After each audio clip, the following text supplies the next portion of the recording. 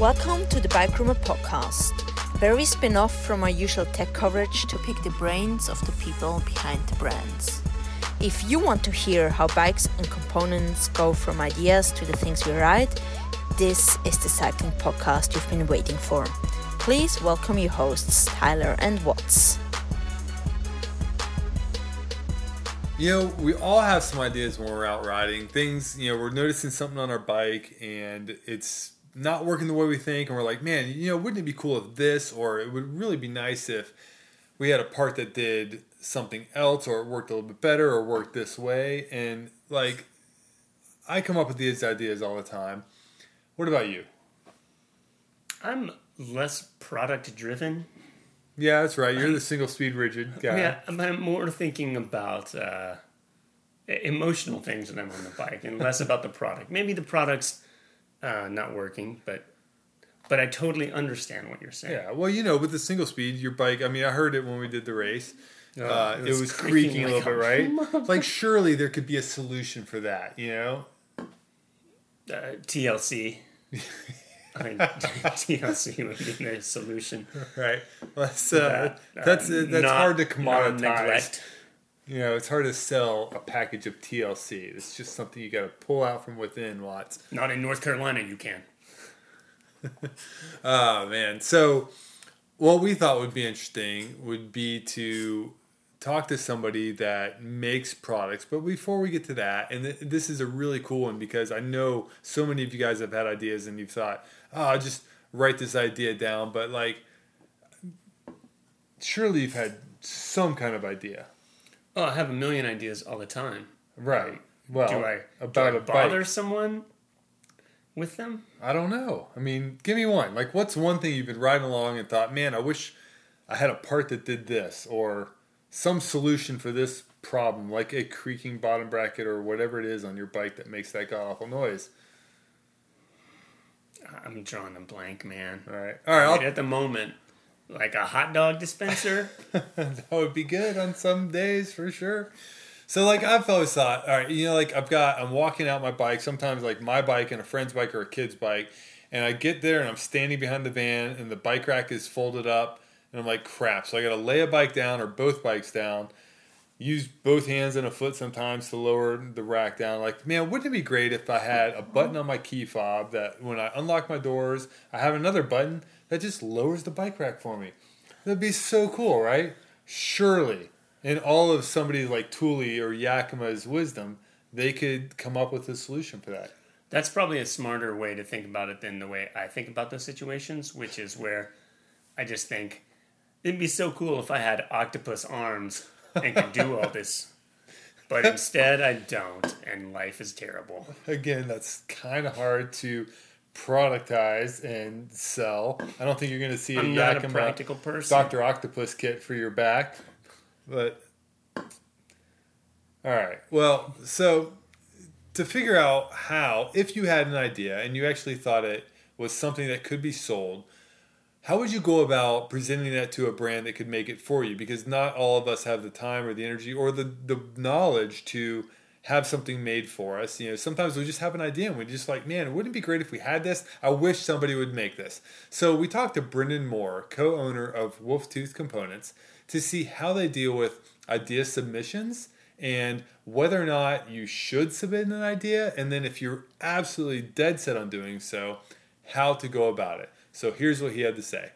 Cool. So one of the topics I'm really interested in hearing about is how you guys handle outside ideas, because you licensed some designs from our mutual friend, Mark, a.k.a. Linda Ray, a.k.a. my first podcast guest on the Build Cycle.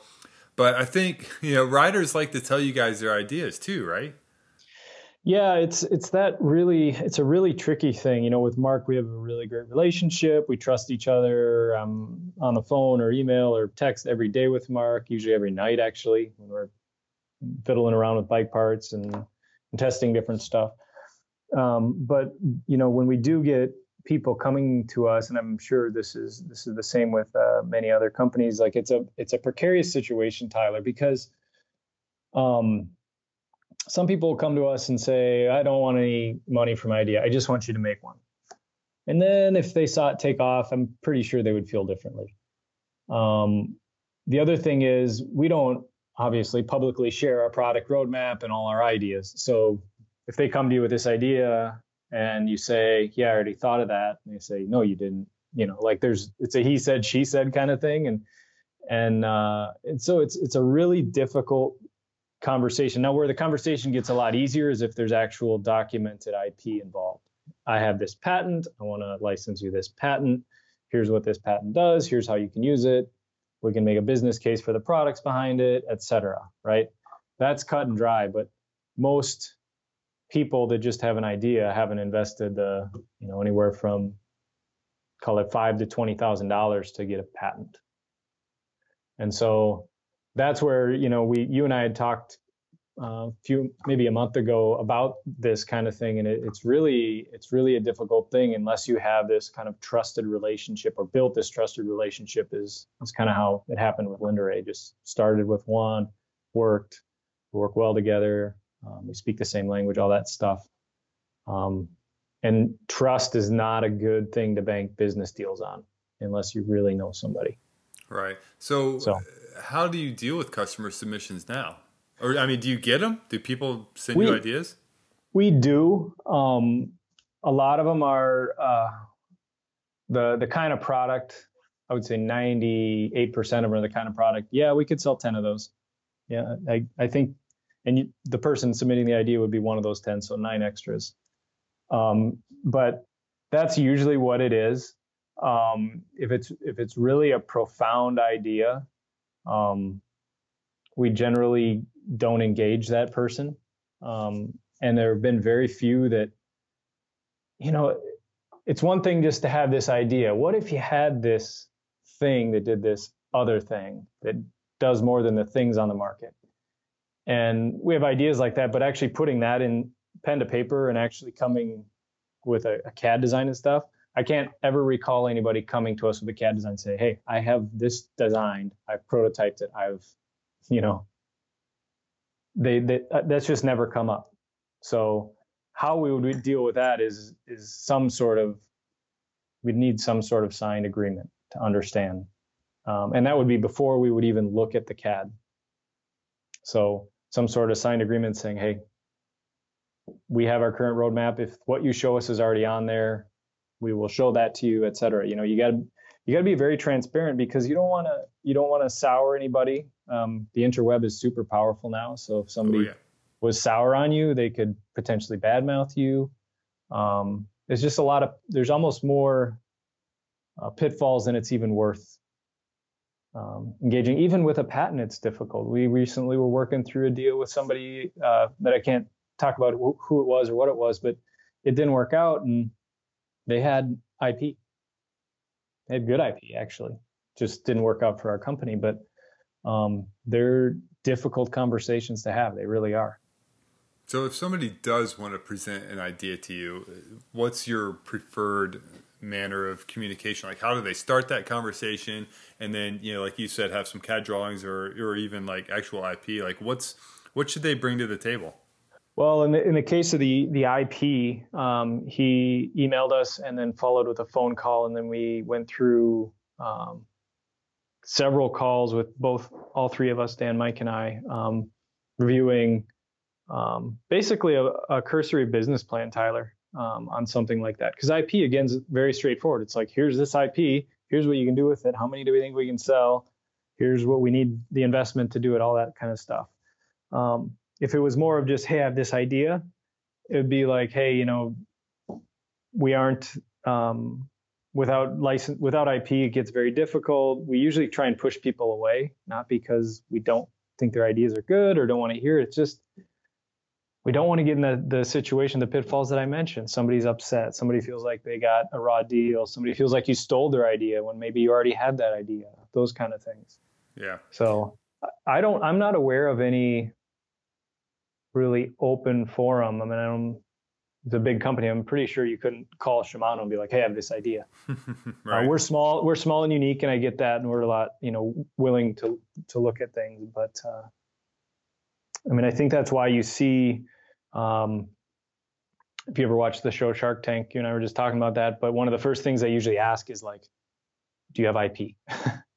because that's the only thing really potentially protecting you from, yep, I already have that idea, or this other guy makes the product. So Yeah, because if you don't and you're on Shark Tank, then by the time that episode's over, somebody in China is already working on knocking it off. Yeah, if it's a good idea. Totally. And they might be anyway, but at least you could stop them from selling it wherever you have the patent. Right. So as far as not to beat the point to death, but like, say somebody wants to go through with this, they think they've got that idea, they in their head there's a business case for it. What does that introductory email look like? And I'll give you an example, because I've already given this idea to Mark, because I just want somebody to make this. Like dropper post remotes. There's all manner of button and thumb lever and stuff, and you guys have some options. I really want a super slim twist shifter, like repurpose a grip shifter, but make the width of that on my bar, like an inch or less. So like I've got that idea. I've tried sketching it out. I couldn't quite figure it out. But like if I were going to pitch that to you, what would I just, I'm thinking, okay, well maybe I'll email you and say like, hey, I have an idea for an alternative way to activate a dropper post. Are you interested? Would that be a good enough start? My response to that would be, I can neither confirm nor deny that we have a product coming. I mean, honestly, that product's been on our roadmap for a while. So cool. Well, I'm glad to hear that. And that's the kind of thing where it's something we've been thinking about. It's in fact, the other thing is, if you look online, I think some people have hacked grip shifts probably. Yeah. Oh, and yeah. They're kind of bulky. I get it. They're bulky and they don't necessarily work exactly how you'd want them to. But and you have to cut your grip short. Like there's a lot of downsides to it. So that's what I've been trying to figure out, work around. Totally get it. And so like that's where we get to this difference between, here's some CAD, here's how to do this product. I have IP on it. I have IP on a grip shift remote, which I don't think you could even get because grip shifts existed and remotes did, and people have already been doing it. But here's this thing, I have IP, here's the design, and do you want to buy this from me, Tyler? If you had done that, that's a different conversation. But a lot of times it's, they come with an idea, but they don't know how to do it, or they don't have the design. And so, and then you have to look at, even if you did take the design, like say we wanted to pursue something with you, is it patentable? Is it protecting? Can you protect it in any way? So, yeah, it's a lot to think about. All right. Well, when you make it, I'll send you a bill for my royalty check. All right. We'll have a conversation about that soon, hopefully. Yeah. So let's talk about the idea. All right. So Watts, what did you think of that?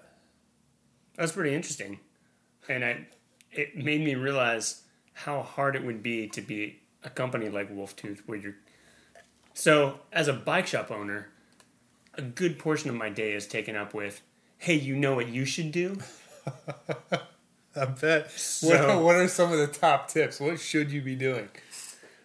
Everything from just basic advertising to, very mundane ideas. I think one of them was we should serve burritos.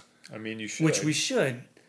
But pony up the money and I'll serve all the burritos you want. Yeah. Which is why you just get a taco truck to come to your shop on Friday afternoon. That's what I do. Yes. That's a good one. To be that company and always be bugged with, hey, have y'all ever thought about maybe making this thing what does this other thing?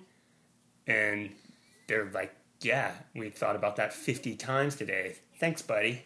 Yeah, probably a lot of bad ideas coming their way, I would imagine. And some good ones. Or some good ones, but again, that they've already done that. Yeah. And like you said, nobody is bugging Shimano with these ideas of what they should do. But they've been bugging Wolftooth about That's true. Because, you think about a company the size of Wolftooth, they're small, they're cool people, they're out. Like, the people behind the brand that started the company are the ones out at Sea Otter and some of these other races. So you get FaceTime with them, and you're getting to be buddy-buddy with them, right? You're like, yeah, man, you should do this. Whereas, you don't see the people behind Shimano. So I feel like all these small companies, Wolftooth just being the one that we interviewed for this, they probably are putting themselves out there, putting out that vibe of hey, we're cool, we were friends too, because we're out riding, we make all this cool stuff. And the stuff that Brendan and I talked about, because this is just a small part of a much larger interview that will be out on the Build Cycle podcast later, about how they started the company, how they've grown it, and where they're going next. It's a fascinating interview, and I'll be sure to put a link back to this when that episode goes live. But the things that they have to think about go way beyond just that would be cool. There's so much that goes into, okay, yeah, that would be cool, but is it even possible to make it? How much would it cost to make it? How much could we sell it for? How long could we sell it for? And that was one of the really interesting things we talked about, is like some of their hop-up kits for going, making your normal cassette to wide-range cassettes before SRAM Eagle just completely took over the entire mountain bike realm. Right. Like those have a limited shelf life, right? Like nowadays, they're probably selling way fewer of those than they were 3-4 years ago. Absolutely. And so that's another thing, is you got to think like, okay, yeah, maybe it makes sense, but is it still going to make sense in 12 months? And what's coming down the pipe that's going to make this obsolete?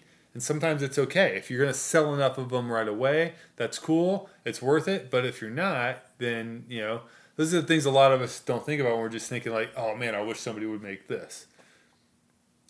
Right. When I'm asking them to make stainless steel single speed cogs, and they're like, single speed dead, man. Yeah. Didn't you get the memo? I thought you're bringing it back from... No, I'm not. I'm killing it more dead. Good. It should stay dead. It's... Anyway, so what's the takeaway from you? Like, would you ever... Sounds like your ideas are a little bit far-fetched and not in the realm of real-world physical products. Real? Wolftooth, are y'all going to make me octopus arms any day soon?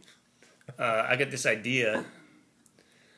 Yeah, the takeaway for me is that sort of accessibility is great, but it's also a curse for companies like that. I mean, just the idea of submitting an idea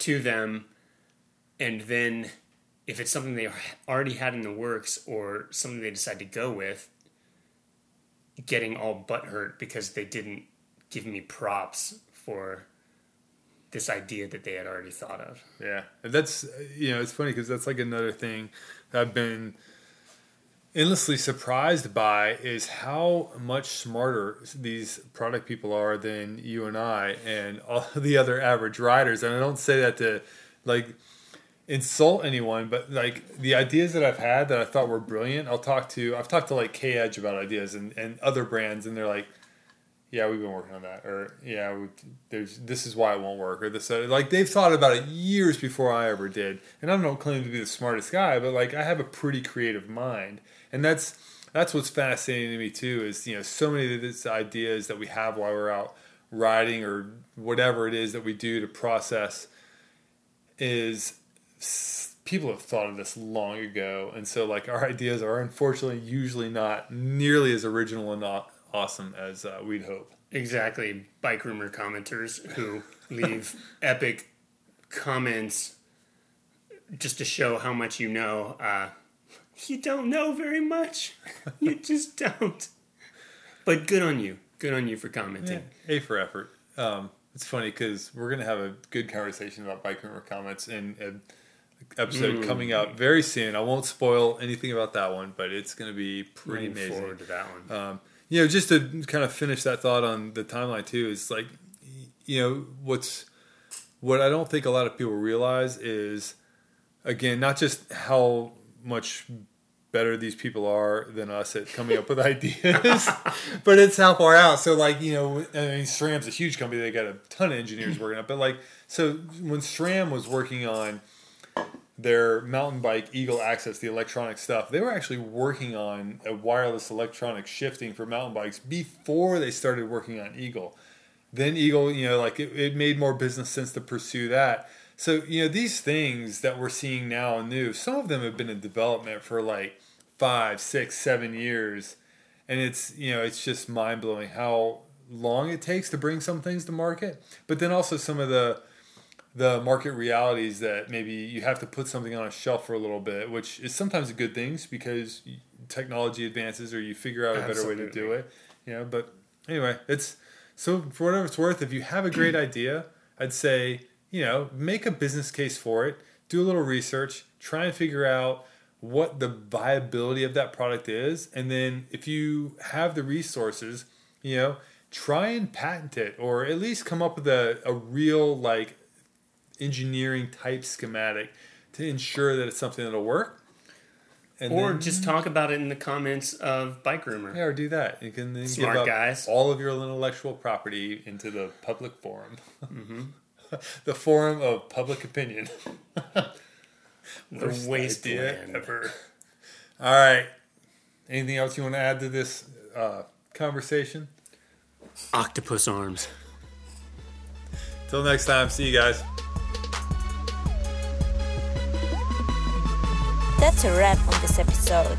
Tune in next time for another great ride. Be sure to follow @BikeRumor on your favorite social media and hit like and subscribe or leave a review on your favorite podcast player. Thanks, and we will see you next time.